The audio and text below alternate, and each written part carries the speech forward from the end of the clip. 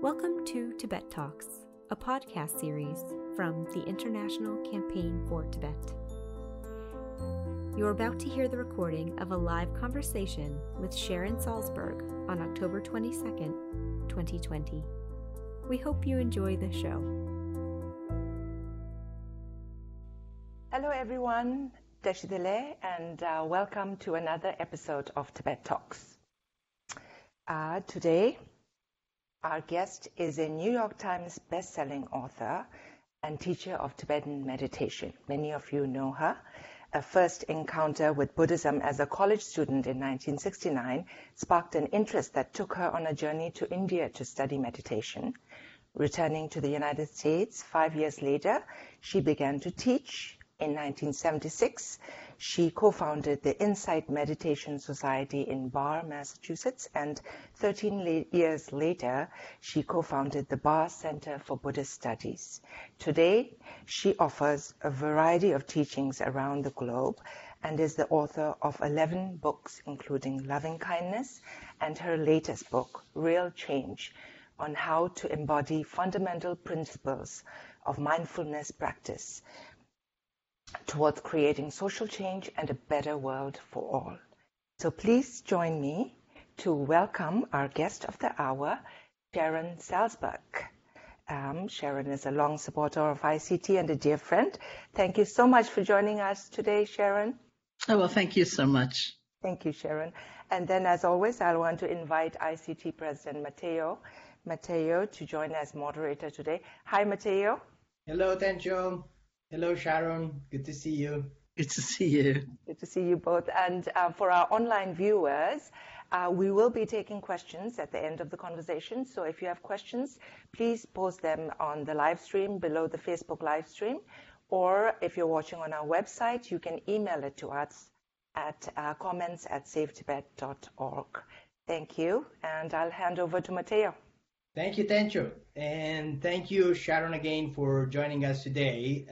So we are very happy to have you with us. You're a well-known and accomplished, meditation teacher and, one of the pioneers of Buddhist meditation in the U.S. And you have been teaching for many years, as Tencho has mentioned in the introduction, and actually for a period of time also in our ICT office in Washington, D.C. So it's good to be back with you and to have you with our community. So as we begin this conversation, I think it could be helpful, despite your, curriculum and books, but maybe if you can share a little bit more, from your personal point of view, what led you to choose this path in your life and to become a Buddhist meditation teacher? Yes, thank you. So wonderful to be together again, actually. Well, that's a question in two parts. I went to India in 1970. I was a university student. And the year before, I had taken an Asian philosophy course, which honestly, as I look back, was kind of happenstance. It fit nicely into the schedule that I was devising. So I thought, I'll do that one. And it completely changed my life. It was in the context of that course that I really first learned about Buddhism and I first learned about meditation. And what I heard from the point of view of the teachings was the Buddha saying, suffering is a part of life. And I had a very kind of traumatic, difficult childhood. And like for many people, this was never really spoken about in my family. And I always felt somewhat isolated and different from other people. And here was the Buddha saying right out loud, this is a part of life, which was another way of saying you belong. And I found that breathtaking, that everybody, not that we all suffer to the same degree, because we don't, but we're also vulnerable, and that there's a possibility of finding one another in that vulnerability, really caring for one another. So that was actually a big upheaval in my life. And then I heard that there was a thing called meditation. There were actually methods that you could use that if you use them, you could be a whole lot happier. So I was going to college in Buffalo, New York. I looked around Buffalo. I didn't see it anywhere. And I devised this independent study project and presented it to the university. I said, I want to go to India and learn how to meditate. So education, I guess, was kind of wilder and freer then. And they said, sure. So I went with my student loans and my scholarships off to find a teacher. And I did find a teacher. I found several teachers. I began practicing meditation. In all honesty, I stayed longer than my year. And then I went back to Buffalo, finished school. I ended up getting 2 years of independent study credit, went back to India to continue practice. And I finally came back in 1974 as a teacher. So that's kind of the second part of your question. I thought I was coming back to the States for a very short trip, like to renew my visa and do things like that. And then I was going to go back to India for the rest of my life. And I went to see one of my teachers, this woman named Deepa Ma, who, which is, of course, a nickname, like meaning Deepa's mother, but she lives in Calcutta. And she had been a very important teacher for me. So I went to say goodbye and basically just get her blessing for my short trip home. And she told me, when you go home, when you go back to the States, you'll be teaching. And I said, no, I won't. And she said, yes, you will. I said, no, I won't. She said, yes, you will. I said, no, I won't. So that was I don't know if it's inauspicious, but that was the beginning of my teaching career, because I came back not thinking that at all. But it turned out, of course, she was correct. People started inviting us to lead retreats. And I thought, well, I'll just do this retreat and then I'll go back. And then I'll do this other retreat. Then I'll go back. And then one day I woke up and I thought, oh, she was right. So here I am. So you were one of the first, I guess, Buddhist meditation teacher. Yeah. Can you tell us a little bit about the environment, those years, who were the people interested? Who were the other, pioneers? Let's put it this way. Yeah, well, there was the wave of people, like me, who had gone to Asia. Joseph Goldstein, for example, and I in India, Jack Cornfield in Thailand, having a parallel life. People going to Nepal, certainly, finding teachers. And something that intrigues me a lot is that the accessibility was so rare that you had to be highly, highly motivated in order to try to find these tools. And so I was 18 years old. I went to India before I'd ever been to California. I was not unusual in the sense that you had to do that. You had to do something very intense in order to actually have access to teachings and to methods. And so it's not, of course, that way anymore. But coming back was really interesting because meditation was often considered exotic or removed from day-to-day life and kind of woo-woo, and so I'd be at a party or some social situation and introduced as a meditation teacher, and people would often kind of sidle away a little bit, it's like, oh, that's weird. Or occasionally somebody would ask me, well, did you meet the Beatles when you were over there? I'd say, no, sadly, they went when I was in high school, and besides, it's a different tradition altogether. But these days, the most common response, I mean, we don't have parties right now, but the most common response I would hear recently would be, oh, I'm so stressed out, I could use some of that. So I think there's been a very different growing understanding. In the beginning, the people who came to retreats were basically either people who'd been in India with us or people who had long wanted to learn some methodologies and some techniques. And then we watched the waves happen. Older people started coming once they'd retired who were looking for a new lease on life. And then younger people started coming, and then artists and scientists. And it's been very interesting. So definitely there has been probably a tectonic shift in, perception, of what it is meditation, what it can do to people. But I think that there are still a lot of people who, would like to learn more. And so I think you are a teacher, but naturally you're a practitioner first. So if you could, simply share what are the benefits that you personally have, taken out of this practice, and maybe, people, if are interested, they could, look into that. Yes, certainly. And I'm relying on my practice quite a lot these days myself, personally. So I feel very close to that question. And some of it is like foundational exercises, being able to center, not be so incredibly caught up in thoughts and feelings and all the many things that come and go, not dismissing them or trying to get rid of them, but just getting a little bit of space. So being able to center, being able to be with some very difficult feelings of, say, grief and anger and fear and so on, without adding to it the things we normally add to them. This is only me, that sense of isolation rather than a sense of community, judgment rather than compassion for oneself, kind of seemingly unchanging future, like I'm only going to feel this forever. This is really me, like an identification with those feelings. So it's a very different way of being with painful experience, and a very different way of being with joyous, wonderful experiences, because it's hard to remember that it's okay, to look at the joy that life is also delivering to us. And more than anything, I think the practice and the teachings give us a profound sense of connection to others. And I always thought that was kind of weird, actually, because if you're meditating, you might be all alone. That might be your habit. Maybe your eyes are closed, but somehow this very genuine recognition of how interconnected our lives are arises, and that changes everything, because here we are, a lot of people are in physical isolation, though not everybody.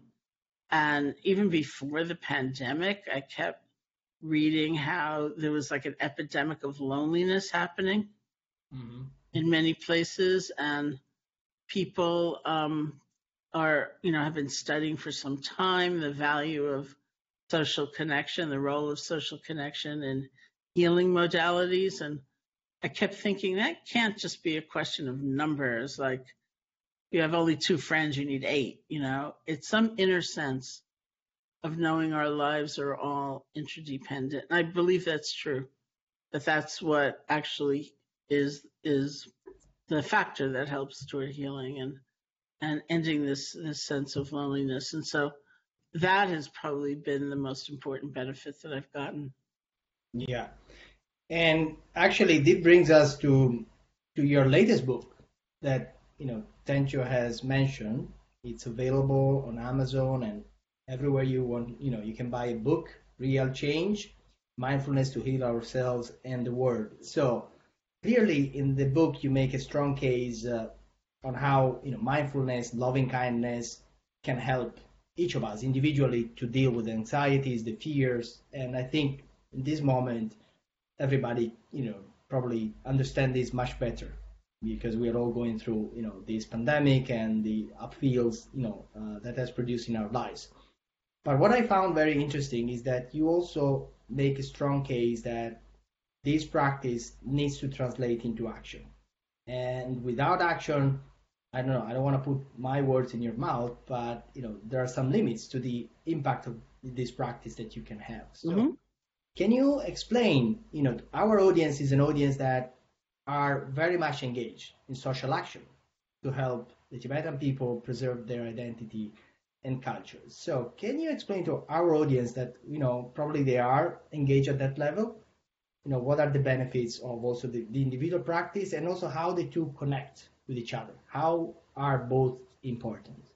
Well, I think my road to really speaking more directly to activism actually came because in the beginning of our teaching or presentations, just like when I was teaching at ICT, everything was just open. Whoever showed up, and I also got to learn a lot about lots of different kinds of people that way.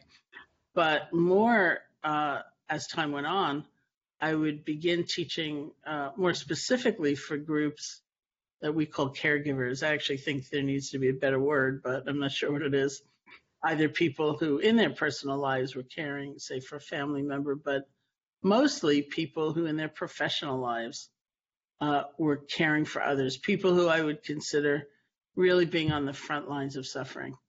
It started with domestic violence shelter workers through this program through the Garrison Institute, and then international humanitarian aid workers, people say working in the refugee camps in Syria and other places, and these days back domestically, frontline medical personnel, not only doctors and nurses, but like ambulance drivers and EMTs and people like that. And these are people who have enormous empathy for others and sense of caring and are taking action, and often are burning out for other reasons. And so as much as I appreciate kind of a cultural message these days of the need for empathy training, and which is true, it's a very cold and cruel world without any empathy for one another. These people have plenty of empathy, but they're burning out. And so all the programs I was involved in were kind of resiliency programs, helping to just offer tools, which are like an experiment. Are these tools actually helping you sustain your work? And then I thought, these are really like activists. It's the greatest similarity.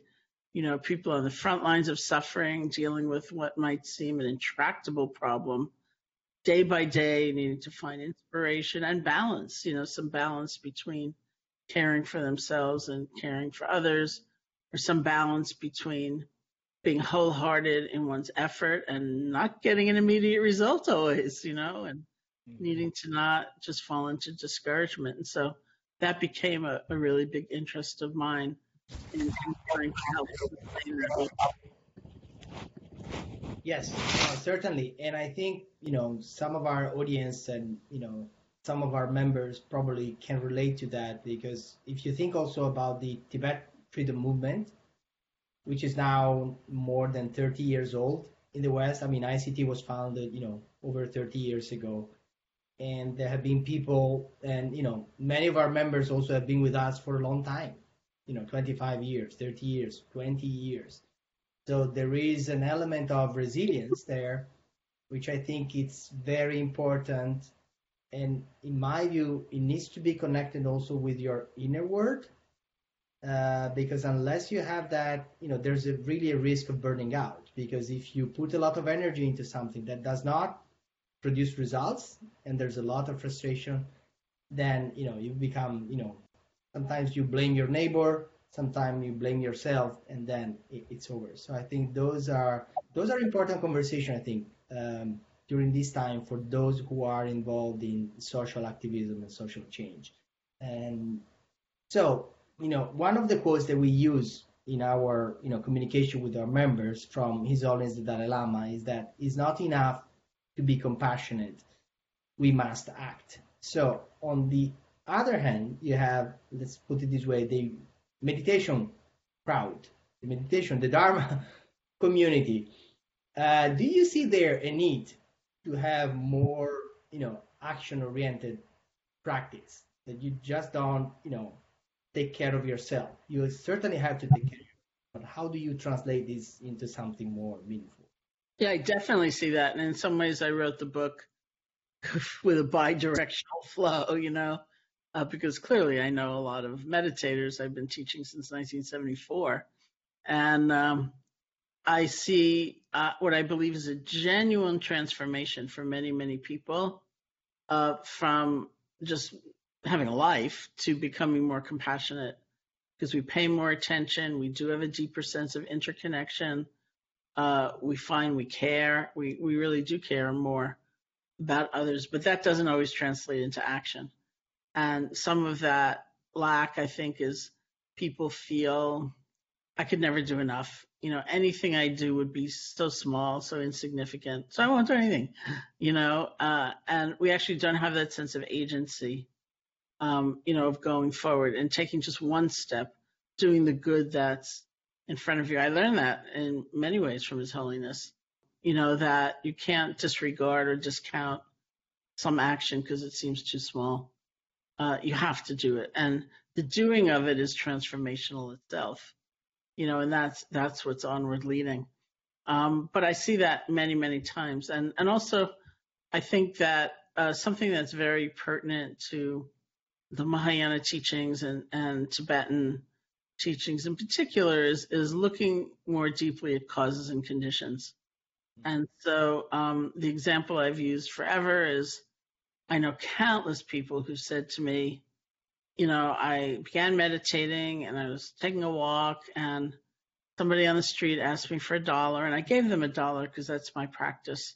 But this is the first time I ever looked that person in the eye and realized that was a human being. But what that person talking to me may not go on to investigate is, what's the housing policy in this city that there's so many people living on the street? And that's an important ingredient, that kind of analysis, to realize that there are systems of oppression, for example, that are in place that we need to use our intellect to really evaluate, so that when we take that one small step, it's in the context of a big view. We have to hold both kind of a larger view and the efficacy of one small step. It's not nothing. Yes. What I've heard sometimes, and I don't know if it's, it cannot be applied to everybody, but I think one of the obstacles people are facing is that they see politics as something contentious, something controversial, where there is conflict. And I think, the practice of meditation now is try to stay calm, to deal with your feelings, not to, be dominated by your feelings. My background is from activism, from politics, since I was a teenager. So I always felt that I needed to put that energy to find inner peace, to have, to achieve justice, etc. But I understand, people come from different, backgrounds and, personal histories. So what do you say, to your, students who say, but I don't want to get involved in politics. You see, all the, rage, the conflict there. How do you advise them to take meaningful action without getting, absorbed by that negative emotions? Well, I think that's the whole point, right? So maybe that person needs to reform politics, so that it's not, I don't mean to disparage emotion, but sometimes our view is distorted because we're too lost in the emotion.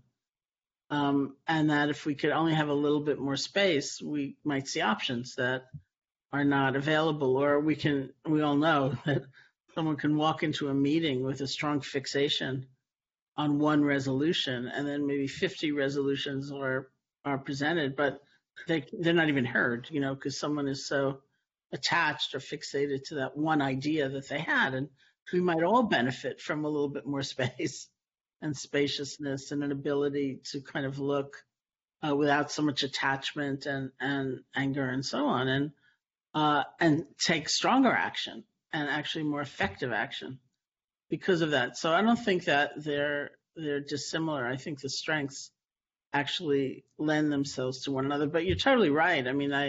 I'm a big advocate of voting, and here we are in the United States, just before a presidential election.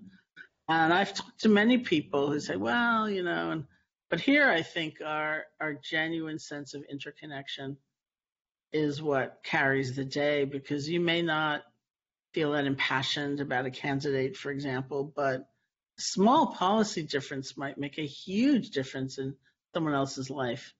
And if we weren't so insulated from one another, we might recognize that, well, that makes a difference, and I need to participate. I need to engage.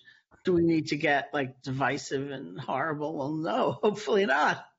And that world could probably use a little cooling out as well. But I see the benefit, or the main design of meditation, is more toward insight or wisdom rather than only calm. We use that calm, or we establish the calm, so that we can see more clearly. Thank you. Thank you for sharing that. I think, probably we need more meditation teachers like you who challenge people to try, to find that inner wisdom and looking for common ground with others, also with people who may have different opinions, completely different opinions on many things, but there may be something on which you can agree. So don't get discouraged. Don't stop, in front of the obstacles.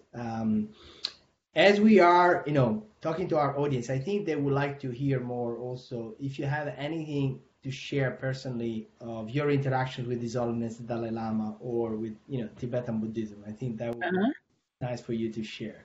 Yeah, I feel incredibly lucky that I have had, interactions with His Holiness and Tibetan Buddhism. My first Tibetan teacher was in 1971, and I guess there are a couple of stories about when His Holiness came to visit our center at the Insight Meditation Society, which we'd established in 1976. And I was very young. I was 23 when we started it, and my colleagues were young as well, though a little bit older. And we'd heard in 1979 that His Holiness was coming to Amherst, which is only, like 40, 45 minutes away, to visit Bob Thurman, who at the time was a professor there in Amherst. And so we were very naive, and we thought, maybe he'll come visit us too. So we sent off a letter to the private office and said, well, we're a Buddhist center too. Maybe he'd like to come here. And to our astonishment, we got a letter back saying, yeah, he'd come. So then we had to get ready. And while security was nothing like it is now, still it was very rigorous for us. And the center is on this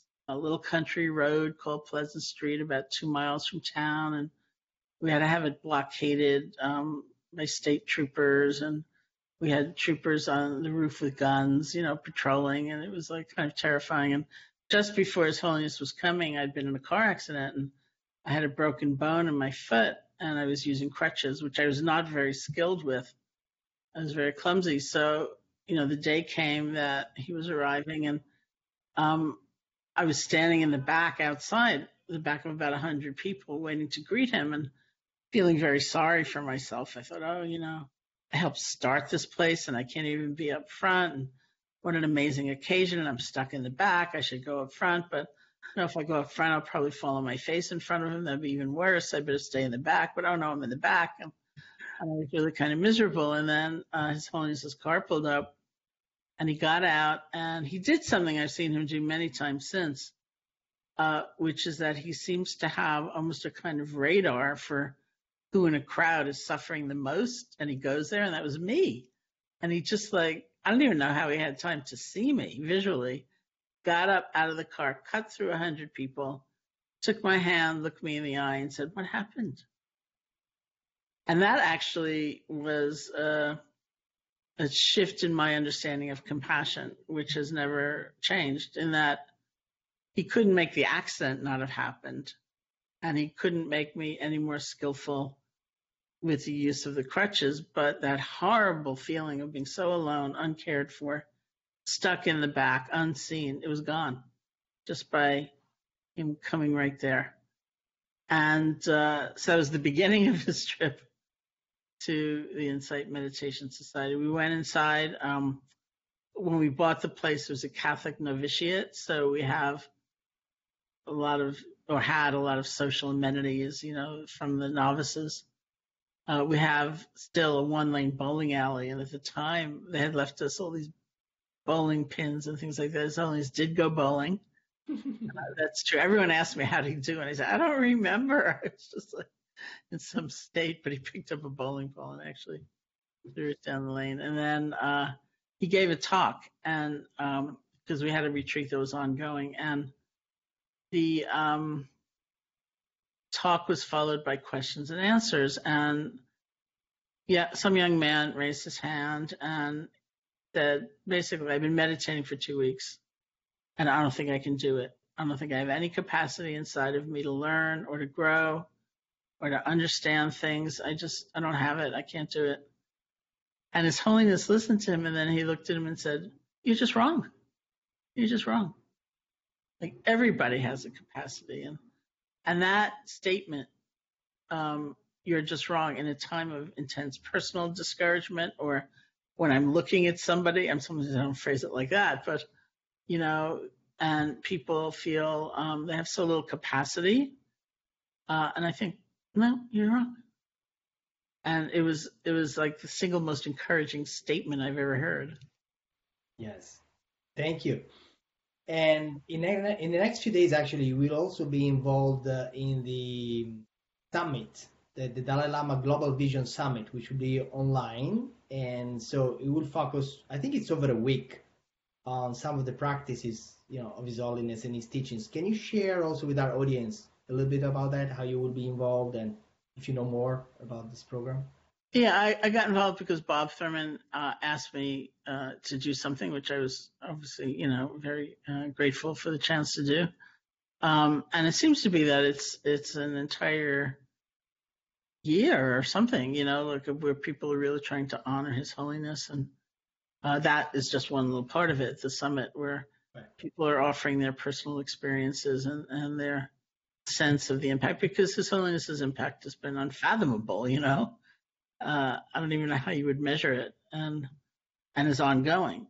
At the same time, when you and I spoke about sometimes watching him give teachings now online, and I'm so charmed because he's like kind of a little bit like the rest of us, in his own way, like talking to nobody, I'm just looking at a screen, and then he spots a friend on the screen, like, oh, there's Bob Thurman. Oh, I see your face, and then all of a sudden it's different. And just sort of watching him be so masterful in the end of a whole new medium and be able to convey so much just looking at a screen. It's really been delightful. Yes. And yeah, so it will be taking place, I think, from today or tomorrow. So if people want to check it out, it's everybody can access, free access, and it's called the Dalai Lama Global Vision Summit. So people can go online and find out more about the programs. Going back to your book, still have it here, Real Change. Check it out. So for this book, I mean, it's focused on real change, right? Connecting your inner practice with, social change. So you have interviewed a few people who, some of them you have mentioned, in different areas. Do you want to mention one or two of them that, you thought would be important for you to highlight in your book, and why? Yeah, I think I learned so much from every one of those people.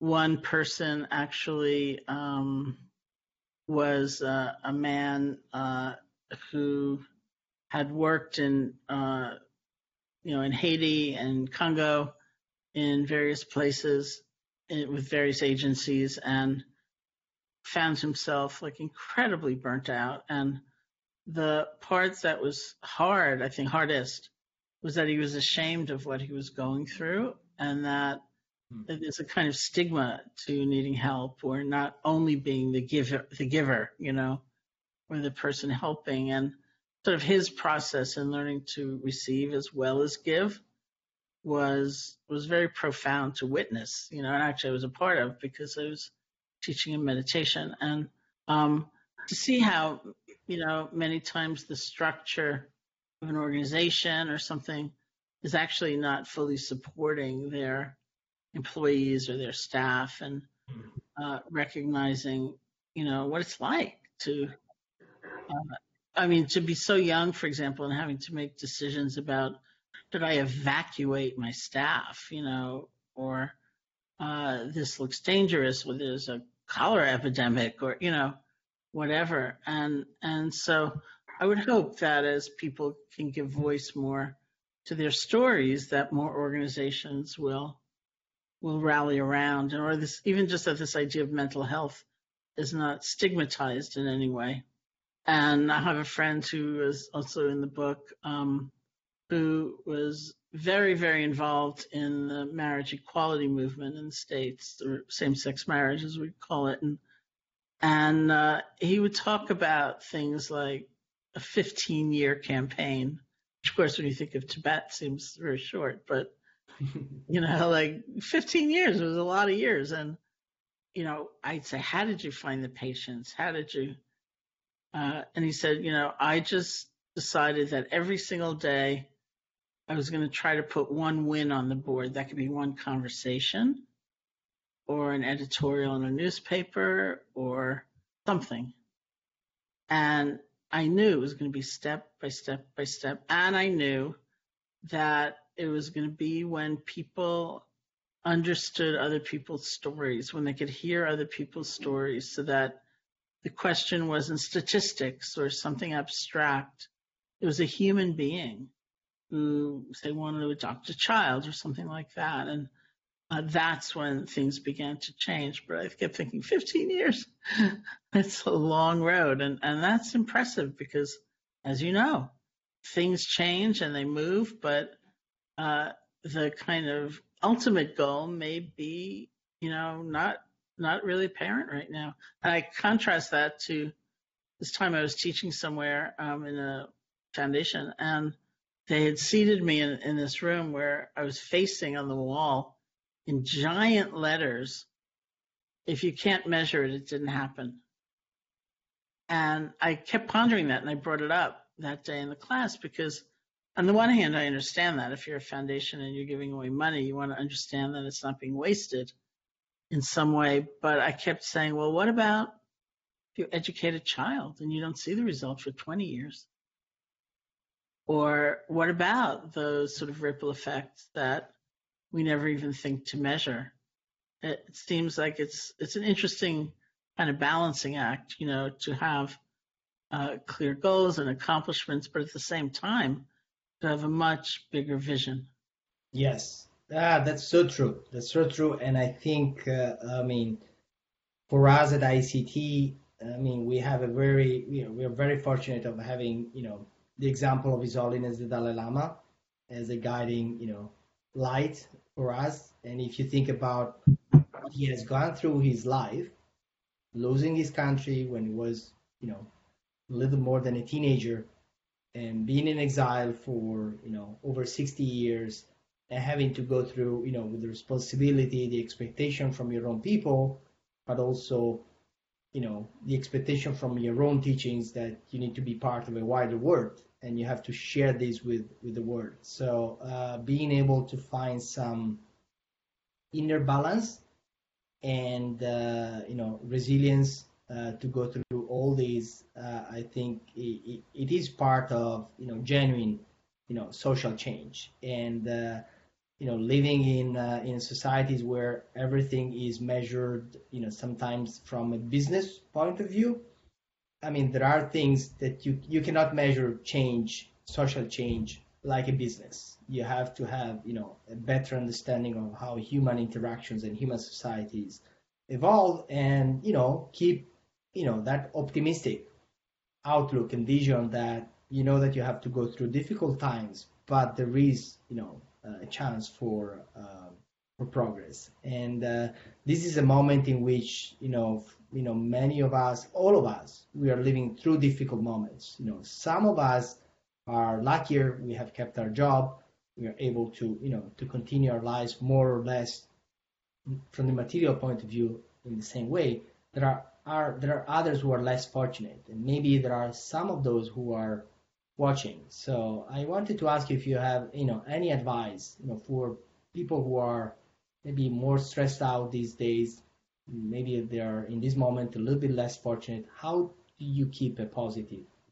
Well, I think that the thing I say to myself, and to others is resilience doesn't mean you never fall down. It means you can pick yourself up.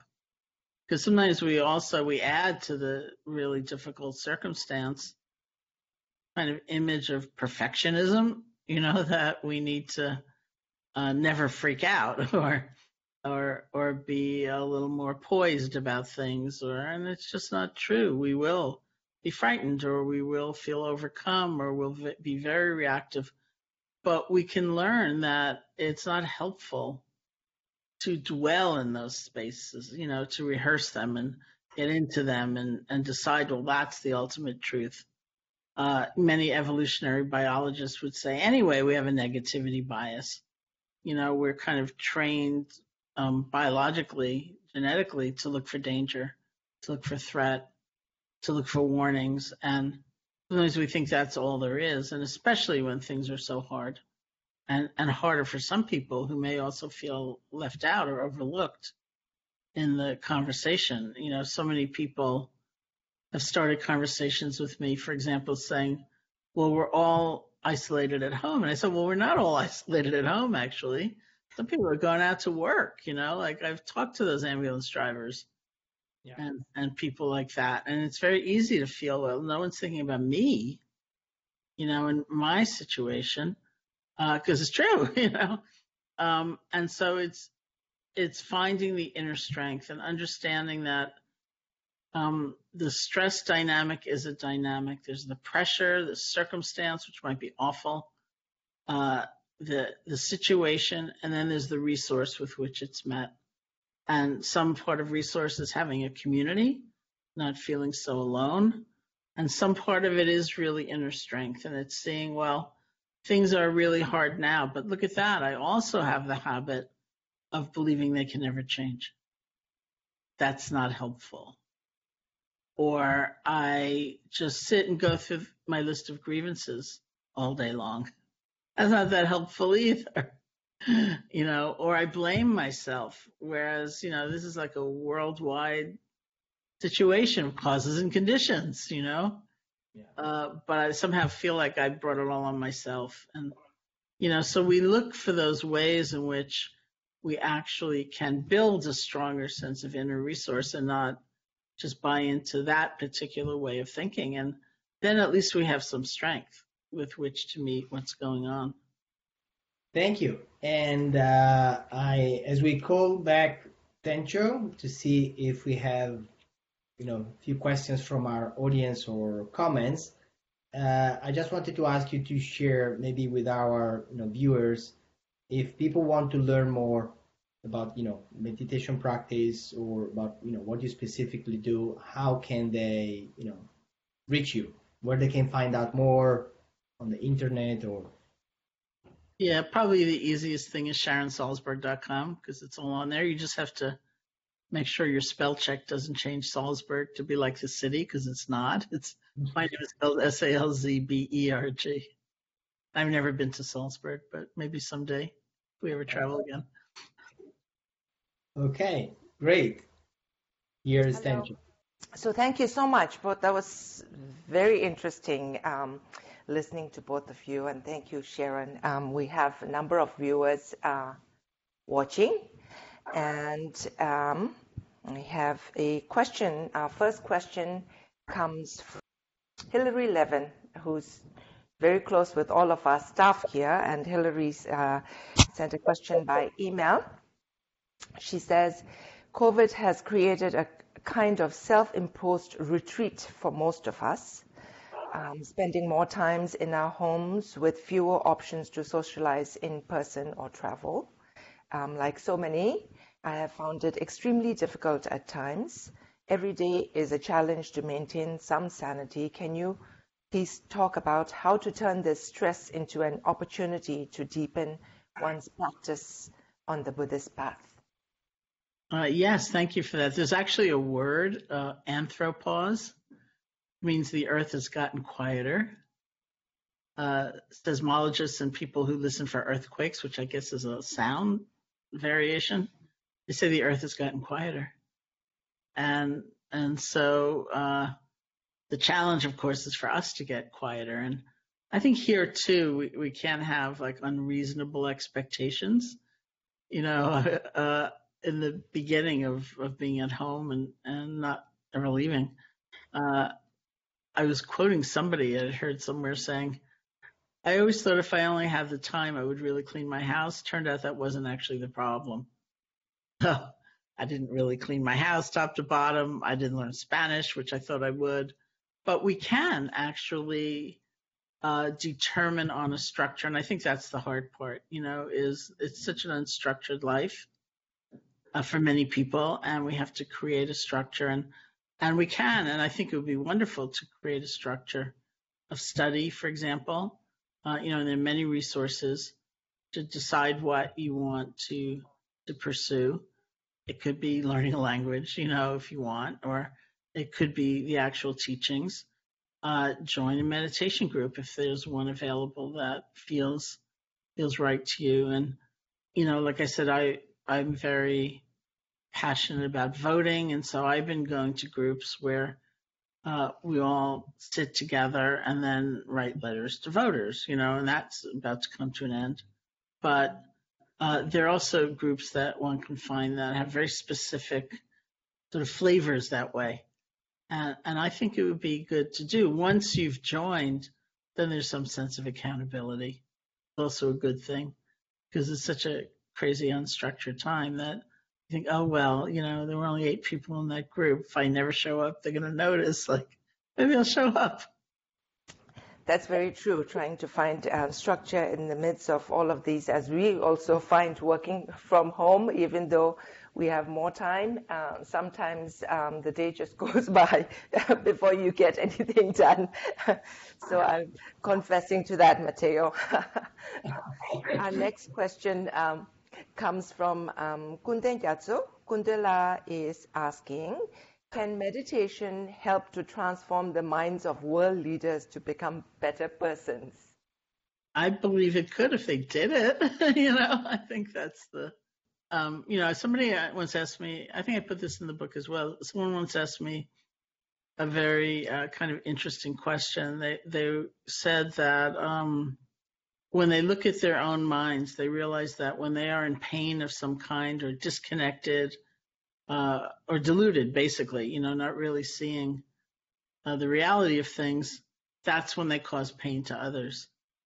And so they understand that action that they might take is coming from a painful place within themselves. But they look at some of these world leaders and they don't seem to be suffering. They seem, not always, sometimes they do actually, but they don't always seem to be suffering. Sometimes they look very pleased with themselves. And so he was having a hard time feeling any compassion in that way. And actually, I happened to be sitting on a stage in Berkeley, California, with probably 12 other presenters, and nobody's word when this question came up. And finally, I answered, and I said, I agree with you. That it's very hard. And sometimes I look at people and I think, if you could only fray a little bit at the edges, then I could feel, oh yeah, you're really suffering. But I do believe two things. One is I believe if we look at our own experience, that becomes the laboratory for understanding others. And I do believe we act to inflict harm coming from a place of pain within, of disconnection, of delusion, and so on. And I also believe, and this is a reflection of His Holiness' offerings, and certainly the Buddha's teaching, that a human being can be of greatness of heart. We don't have to settle for being mediocre or ordinary. We are capable of so much.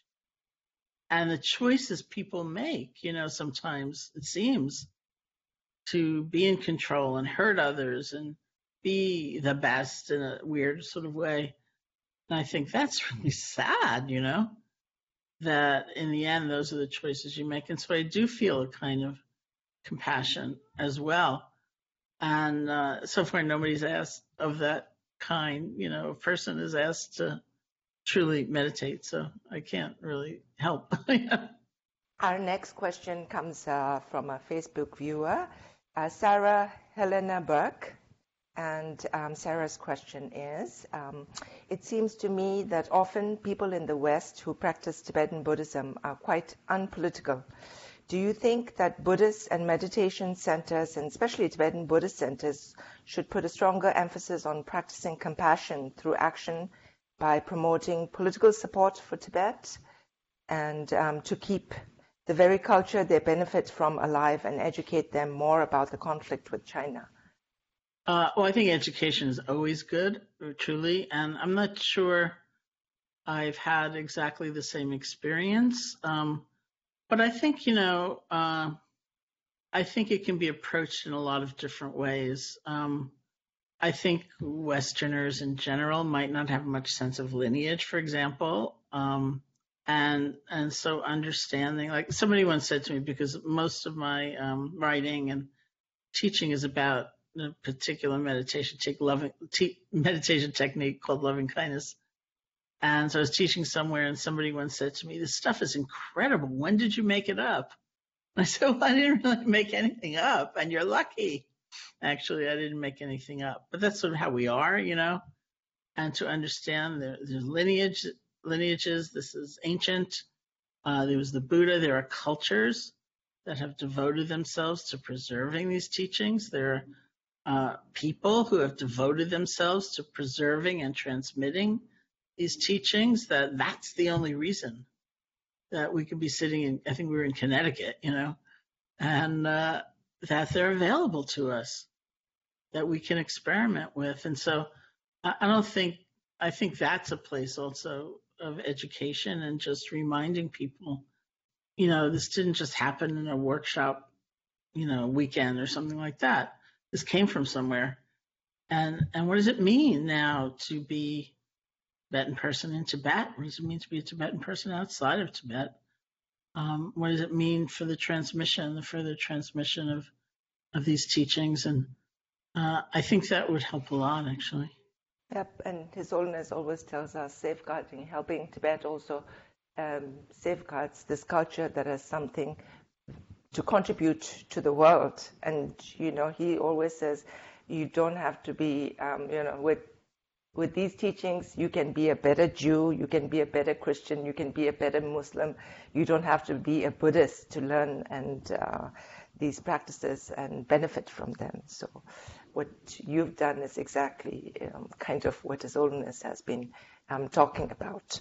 And one of our viewers also put a comment here. It says, Sharon, people like you keep the hope alive. Thank you for supporting Tibet. She says, you, Jack Cornfield, Ram Das. So she says, thank you. There was a comment there. Thank you. So my last question is from Nicola Richter. And Matteo, that you may answer this also. She says, Sharon, thank you so much for sharing your deep reflections. And she says, could you suggest 3 meaningful actions, and says, thank you, Matteo, also, which each of us could do to affect change to contribute to free Tibet? Oh, I'm going to turn this over to Matteo for some expertise.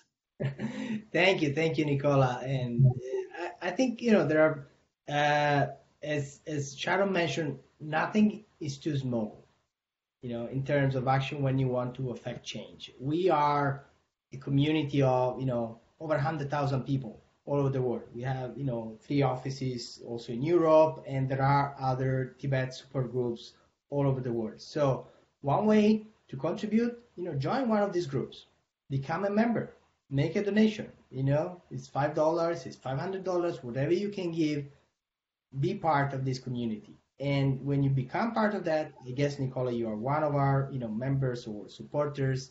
I mean, there are things we're now doing, and it's a very critical time for us because we have one bill, which is currently in Congress, which passed the House at the beginning of the year. It's called the Tibetan Policy and Support Act. And this bill basically updates overall U.S. policy on Tibet, trying to strengthen some of the provisions there. And one key provision is to make sure that the U.S. government will make efforts both at the national level but internationally not to allow China to continue to control the Tibetan Buddhist reincarnation system, and specifically their plans to select the future Dalai Lama. Because unfortunately, they have already passed official regulations in which they have established that it's up to them, in their view, to select the future Dalai Lama. And clearly, this is going, to be part of a larger attempt by China to totally control Tibetan Buddhism. And if the world allows that to happen, that is not going to, impact only Tibetans in Tibet. It's going to impact, Tibetan Buddhism and Buddhist culture all over the world. This is an issue naturally, for Buddhist practitioners should be very close, to your heart. As His Holiness is one of the most important teachers for sure in Tibetan Buddhism. But in general, it's a basic principle of religious freedom, of freedom of conscience, that you cannot allow any government to dictate who should be the leader of a spiritual practice. And so that is something that you can do. You can go to our website. I think it's safetibet.org/TPSA, which is the acronym for the bill, which is in Congress. And you can sign a petition to your senator in particular, because now the bill is in the Senate. And as you can imagine, this is not the easiest time to try to pass anything in the Senate. And so we are waiting to see if we can. We are still optimistic that we can make it before the end. We have till the end of the year, yes, Matteo. Yeah, till the end of the year. So let's see what happens. With the elections in 2 weeks, and then after that, Congress will be back. But we need all your support. So these are concrete ways in which you can contribute, and you can find more on our website on safetibet.org. All right, that brings us to the end of our conversation with Sharon Salzberg. Sharon, thank you so much for joining us, and thank you, Matteo, for moderating that conversation. We learned a lot, and really enjoyed listening to you. Thank you both. Thank you. Thank you. Thank you so much. It's a little bit like being back there. It's wonderful. Yes, thank you, Sharon. Hope to see you soon in person. So thank you, everyone, for joining. I really hope you enjoyed that conversation. And as our speaker said today, step by step, ripple effects, your support for Tibet. With your support, we will make progress as we move along. We will have more upcoming talks posted soon on our website at savetibet.org/live. And you'll also find links to all our previous shows there. We are also now, we have a podcast available, and for information, you can go to savetibet.org/pod. Thank you for joining us. Thank you for your support for Tibet, and we'll see you again very soon. We hope you enjoyed this episode of Tibet Talks. Subscribe to the show on iTunes, Spotify, or Google Podcasts. Learn more at savetibet.org/pod. To get involved in our efforts to promote human rights and democratic freedoms for the people of Tibet, please visit savetibet.org/support. Talk to you next time on Tibet Talks.